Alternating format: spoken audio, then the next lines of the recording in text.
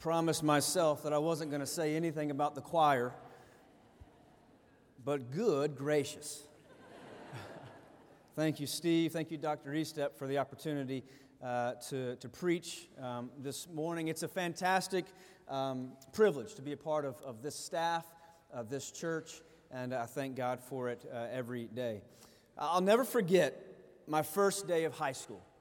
I thought that I had arrived because there was no more middle school. Middle school is the most awkward time of anybody's life. I don't care what you say. And so here I was in high school, 4 years, or according to my mother, possibly 5 or 6 years of educational bliss.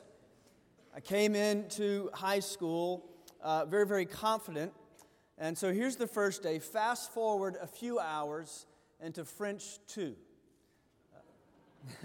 I'm not even done yet. Monsieur Garrett is there, and here I am, again, confident because I'm in French 2 as a freshman in high school. Now, this was before kindergartners started taking French or any other foreign language. This was back in 1994, 95, whatever year it was, and I go and I sit down in my desk, and Monsieur Garrett looks at the class and he says this: "I need a volunteer." And so confident, cocky, maybe arrogant Philip raises his hand. "That's me, I'm your volunteer." "Philippe, come to the board." It was a chalkboard then. And I go up to the chalkboard and he says, "I want you to write your welcome on the chalkboard." I reach down into the tray very confidently again, pick up a piece of chalk, and I write on the chalkboard, Y-O-U-R W-E-L-C-O-M-E. I drop the piece of chalk like I would drop a mic and walk off the stage, right? I drop the piece of chalk in the tray. I walk by, I'm high-fiving my classmates as I sit down, and I sit down and I cross my arms, and Mr. Garrett looks at me. He looks at the chalkboard. He looks at the class. He looks back at me. He looks back at the chalkboard, and he says this. I'll never forget it. "Philippe." "Yes, sir." Rather smugly, he said, "Thank you for proving that you are as dumb as you look."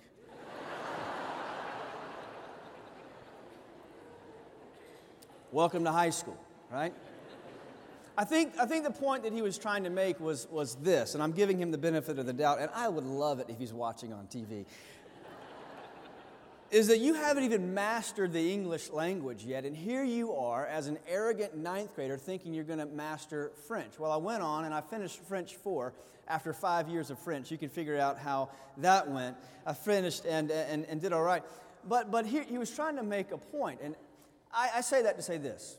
As a high school graduate, I sat in a seat similar to this, having experienced many other embarrassing moments in high school, one of which included running and tripping up the steps as I'm going to class, dropping my books everywhere, and I made it. It's behind me, and for these graduates sitting before us today, they have survived, I'm sure, some moments like that, and they're glad they're behind them. But the question that I want us to think about this morning is this: what lies ahead? I think there's a natural question being pondered. What am I supposed to do now?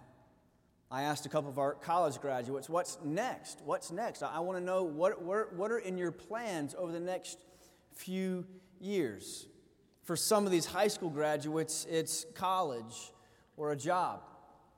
For some of our college graduates, it's a job or another degree or even maybe their parents' basement. And I want to spend a few moments this morning answering the question, what am I supposed to do now? I want to answer it in a spiritual way. And I want to answer it in a way that applies not only to the graduates that sit here in the front, but to the church as a whole. What am I supposed to do next? For the church as a whole, what am I supposed to do tomorrow? What's expected of me when I go wherever it is that I will go on Monday morning? We find a great answer in the book of Micah. If you will, turn in your Bibles to Micah chapter 6. We'll start reading in verse 8. It says this: "He's told you, O man, what is good. And what does the Lord require of you? But to do justice, to love kindness, and to walk humbly with your God. A little background as to what's going on here in Micah. Micah is prophesying in a time of political and social unrest. You couple that with the fact that this was also a time of great economic prosperity. The nation of Israel was being called out on their sins against God, and the consequences, certainly the consequences of their actions, was judgment. But God would provide a remnant, wouldn't He? And give them a Davidic king to rule over them. We see here in chapters 6 and 7 specifically, there is the rebuke, but then there is comfort. You're looking specifically at chapter 6, the flow is very interesting. It sets up like a courtroom scene. We see in verses 1 and 2, Micah calls all of creation as a witness. Listen to the words, "Hear now what the Lord is saying. Arise and plead your case before the mountains, and let the hills hear your voice. Listen, you mountains, to the indictment of the Lord, and you enduring foundations of the earth, because the Lord has a case against His people, even with Israel, His chosen people. Even with Israel, He will dispute." And so there's the first two verses. And then we see in verses 3 through 5, the Lord interrogates His people. He provides them with an opportunity to respond. And then, in a way that only He can, reminds them of His faithfulness. We read, "What have I done to you? How have I wearied you?" And then emphatically, "Answer me." Then He reminds them, let me just kind of rewind a little bit for you. Let's go back to when you were in bondage and slavery. I delivered you out of that. What case do you have against me? Where's the disconnect here? And then verses 6 through 8, God lets His people know what genuine obedience looks like. Matthew Henry writes, "After the precious promises in the two foregoing chapters relating to the Messiah's kingdom, the prophet is here directed to set the sins of Israel in order before them for two reasons: for their conviction and for their humiliation." Those two go hand in hand, and here's why. As necessary to make way for the comfort, I love this, of gospel grace. If you're taking notes, you probably want to write that down. Just that phrase, gospel grace. Chapter 6 and 7 deals specifically with the nation at large, not just the individual leaders. And I think it would be important for us to pause here and say that any change that we want to see happen in our nation begin with us as a whole. Too long we have sat back, or we sit back and we wait for our leaders to change it for us. We think elected officials have to get it right, and so since we think that's the way it has to go, we try to elect Christian officials or politicians to fix the mess for us. And I would argue, and I think that, or I hope that you would agree, that it starts here. We see the blueprint here in Micah 6:8. This message is not a political message, of course, but it's a message from a prophet to a nation that I think sounds a lot like our own. So we pay attention and we see the blueprint outlined for us in Micah 6:8. What am I supposed to do next? As a Christian about to go to college, as a Christian graduate looking for a job or pursuing another degree, as a man or woman in the workplace, as a mom or a dad, as a retiree, what do I do? The good news is we see that the answer is not hidden from us. Look at verse 8. We see the truth of God, or the blueprint. It's not a secret. He has told you, O man, what is good.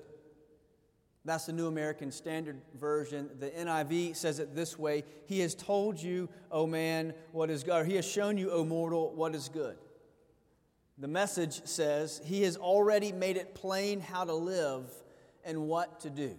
I like that version. He's already made it plain. He's already given you the instructions. He's already told you what to do. Now you just go and do it. It's amazing to me how hard-headed human beings can be. Sometimes it's because information goes in one ear and directly out the other. Sometimes it's because people want to prove that they are right even though they know and everybody else around them knows that they're 100% wrong.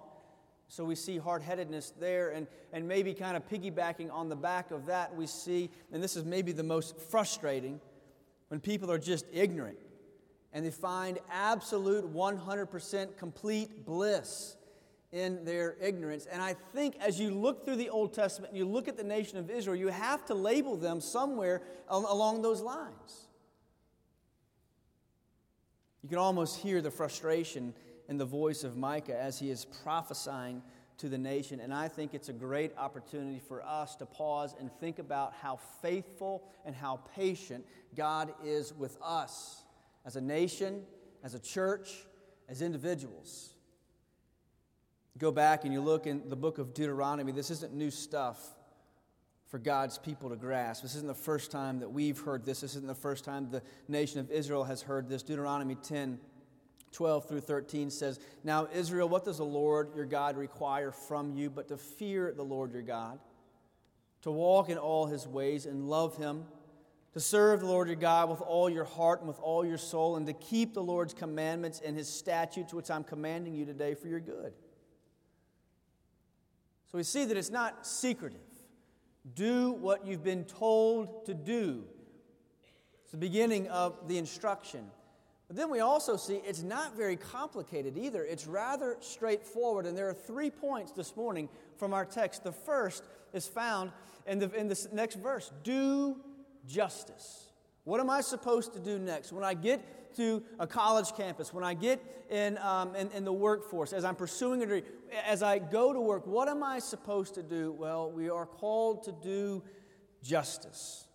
I love that the New American Standard Version translated it this way: do justice, practice justice, make it a part of your life. Don't just think about justice. Don't just think about doing things right. Don't just ponder it or kind of write an article about it, but rather just do it.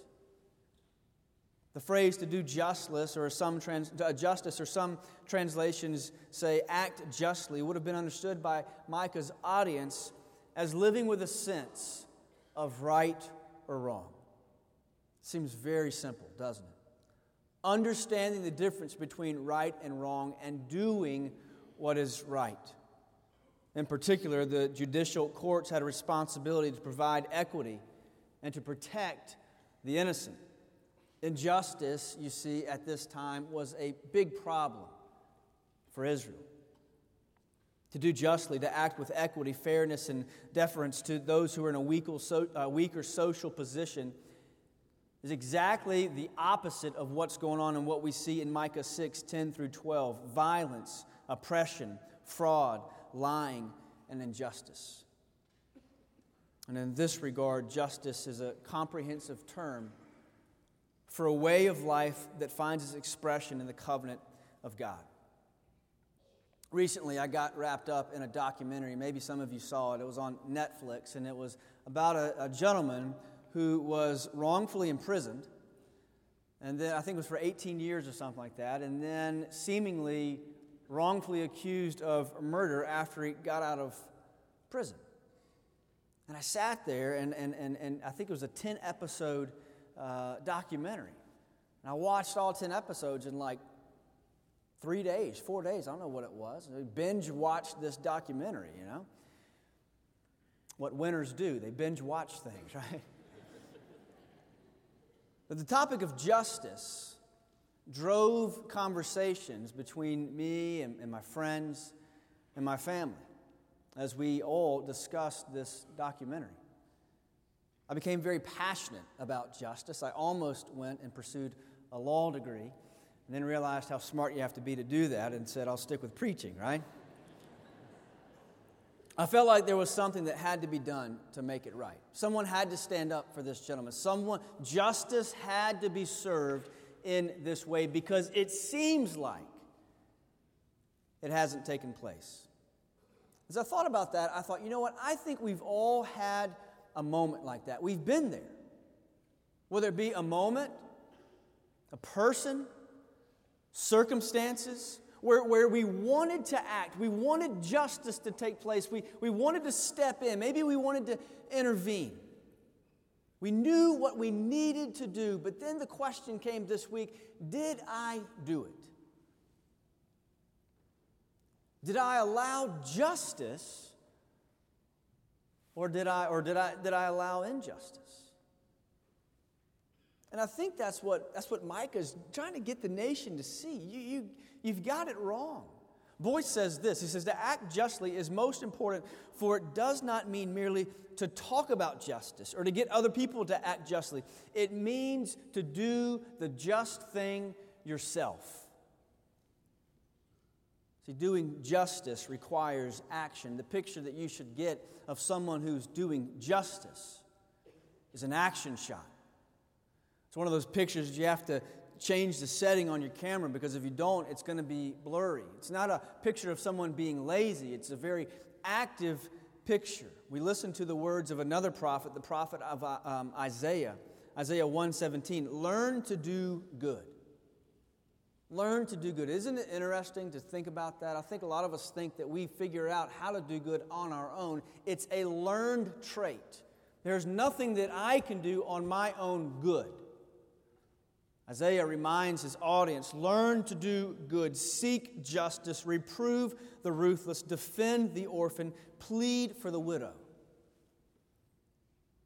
The passage sounds very familiar because we see in James 1:27, we just went through a series walking through the book of James with our students this past semester, and we learned this: pure and undefiled religion in the sight of our God and Father is this, to visit orphans and widows in their distress and to keep oneself unstained by the world. This picture of justice, to do justice, to participate in justice, to act justly, gives us this picture of a certain selflessness, an attitude of service to and for others. We see in the book of James that James outlines marks of true and acceptable religion, noting that it's characterized by a lifestyle of obedience to God, being doers of the word and not just hearers. I found this quote from Chuck Swindoll to be very, very intriguing. Much of Micah's indictment against Israel and Judah involves these nations' injustice toward the lowly. Unjust business dealings, robbery, mistreatment of women and children, and a government that lived in luxury off the hard work of its nation's people. And he asked this question: where does the injustice dwell in your life? Who are the lowly in your life? Do you need a call toward repentance like the people of Israel and Judah did? Micah's impassioned plea for God's chosen people to repent will cut many of us to the quick. Most of us don't decide daily to cut people down or find ways to carry out injustice. Instead, listen, we do it out of habit. Let's allow the words of Micah to break us out of our apathy about extending justice and kindness to others and press on toward a world that better resembles the harmonious kingdom to come. Let's determine to live as God desires, to do justice, to love kindness, and to walk humbly with our God. And so, number one, we do justice because it's commanded of us. It's not merely a suggestion. So what do we do tomorrow? A good place to start would be to think justly, to act justly, to do justice. Number two, we see that we're called to love kindness. There are two words that I want to focus here briefly, and those two words are the ones that I just mentioned. The first is love. The word here that is used is defined as a love above all others. It's used in Scripture to describe the way that a man is called to love his wife. We see that in Song of Solomon, chapter 2, verse 4. We see it in the story, in the friendship of David and Jonathan, the way they loved each other, so a strong bond in friendship. And we see it in 1 Kings 10:19, the way that God loves His people. To love kindness, that word love, this is a huge word. It's not just suggesting that you try to show kindness to people every now and then, quite the opposite. Imagine it this way from the mouth of God: don't show kindness but love to show kindness. Give others the same measure of mercy that you want to receive from me. So we love to show kindness. Then the second word there, kindness. Have you ever been around someone who just isn't kind? Anytime I'm talking about the type of person who you've never really seen do a kind thing to anyone, or really doesn't even plan on ever doing it, right? When I think about someone who's not kind, I think about just a grumpy old man, right? It's like that old man who yells at the neighborhood kids, "Get off my grass," right? That's what I think about when someone who's unkind, who is just in a bad mood all the time, who never says a kind word, who's always got something to complain about. And I will confess, at the age of 34, that my wife is terribly afraid of what I'm going to be like when I become an old man. Whatever age that is, right? I don't know. I'm not going to say it. I don't want to get in trouble. Because evidently I've got unkind tendencies, or I get a little grumpy at times, or I yell at the kids to get off the grass, whatever it is. So maybe I need a definition of what kindness is. I need to figure it out. Let me give you a simple definition. The simple definition of kindness is love in action. Love in action. Where do we see this? We look in Ephesians 5:1. Listen to what Paul says. Be imitators of God as beloved children, and walk in love just as Christ also loved you and gave himself up for us as an offering, a sacrifice to God as a fragrant aroma. Love in action, we see that. Certainly we see it in John 3:16. It's kindness. Kindness is just putting the love that you have because God has loved you into action. And I think it can be very, very simply. Henry says this puts great honor upon practical religion, that is the imitating of God. We must be holy as God is holy, merciful as he is merciful, perfect as he is perfect. But there's no one attribute of God more recommended to our imitation than that of his goodness. There's kindness. Be you imitators of God, or resemble him in every grace, and especially in his love and in his pardoning goodness. God's kindness is characterized by persistent and unconditional tenderness and mercy. His kindness is on display in his pursuit of man. He seeks after man with love and mercy. And wouldn't it be wonderful, church, if our lives were marked by this divine quality of kindness, or as Henry puts it, of pardoning grace. As I looked at Ephesians 5 and did some reading on that, I came across maybe the summation of this, and it's this, that loved children long to imitate their loving father.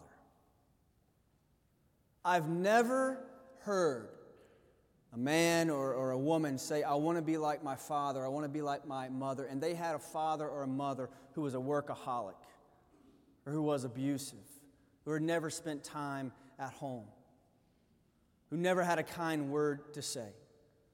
Rather, the opposite is true. When I hear people say, I want to be like my dad, I want to be like my mom,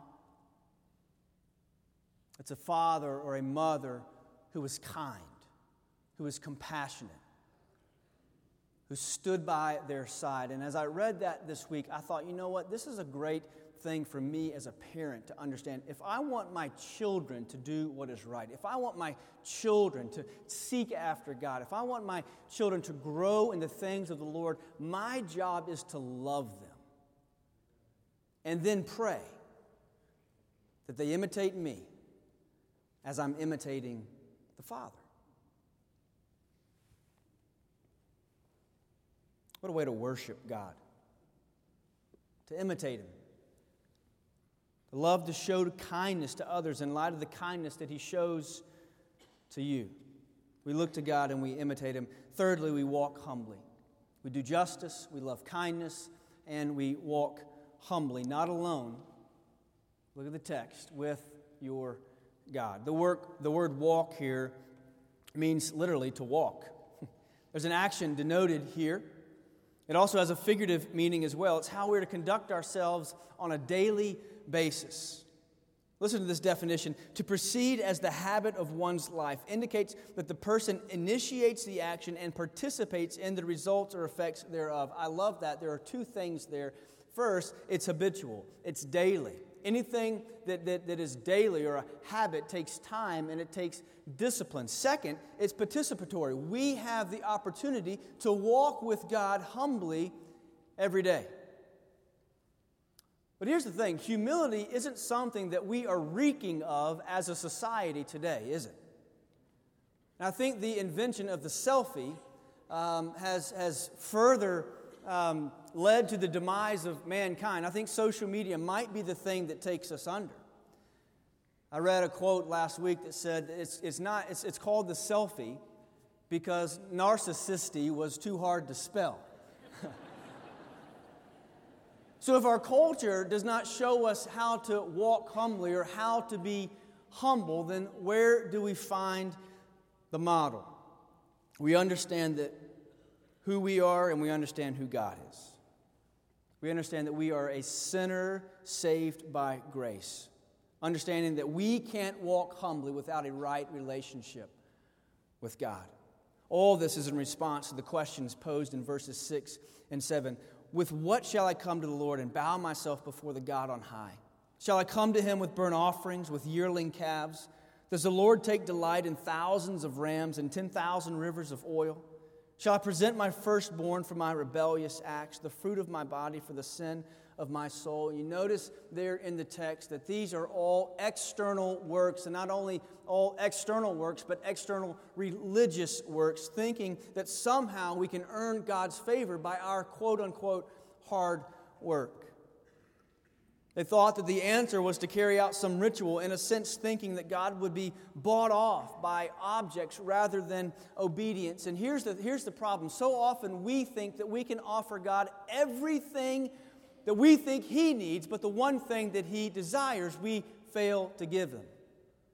So we want to give Him sacrifices. We want to give Him burnt offerings. We want to, hey, you want a ram? How about 10,000 rams? Hey, I'm going to flood this river with oil to cover my sins. Or maybe I'm going to give you my firstborn son, which we read, that was a slap in the face because it's a pagan ritual. And all God wants is our obedient hearts. Micah points out that Israel knew how to walk. The nation had been taught truth, but listen, they refused to walk in it. And so too we find ourselves in a similar situation at times, unwilling to walk humbly with God. Rather, we choose to walk arrogantly in front of Him. So what do we do tomorrow? We get up, we do justice, we love kindness, and we walk humbly. But we also remember, as I close, that Micah isn't saying these things save man. To do right, to love mercy, to walk in humility with God is impossible for the natural man. In order to do this, there must be new birth. And new birth takes place when the sinner believes and expresses faith in true repentance. So I ask you this morning, do you know God? Do you genuinely know who He is? Have you ever paused and thought about that question? Maybe you're like, as Isaiah outlines in chapter 1, verses 11 through 20, and God is, I'm tired of all the stuff. I'm tired of all the rituals. I'm tired of the game that you're playing. All I want is you. Are you guilty of offering God everything but the one thing that He wants? Or maybe you've been playing the game really well. And today is the day that you surrender your all to Him. I pray that today is the day that we as a church, that being the First Baptist Church of Columbia, that we as the church, that meaning every single brother and sister of Christ in Christ, truly understand the call on our lives to do justice, to love kindness, and to walk humbly with God. Father God, we thank You so much for the ability to gather here this morning freely. Father, we thank You for Your word. And now, God, as we enter into this time of invitation, we pray, Holy Spirit, that you would move and that we would respond accordingly for your glory. It's in Jesus' name we pray. Amen. I invite you to stand, and let me extend an invitation to you. Maybe for the first time today, you've realized, you know what, I'm not saved. I've been playing the game far too long. I'd love to talk to you about how to get into a growing relationship with Jesus Christ. Perhaps you'd like to take a time of prayer and commitment, or maybe you're looking for a church home. As the choir sings, you respond, and we'll greet you.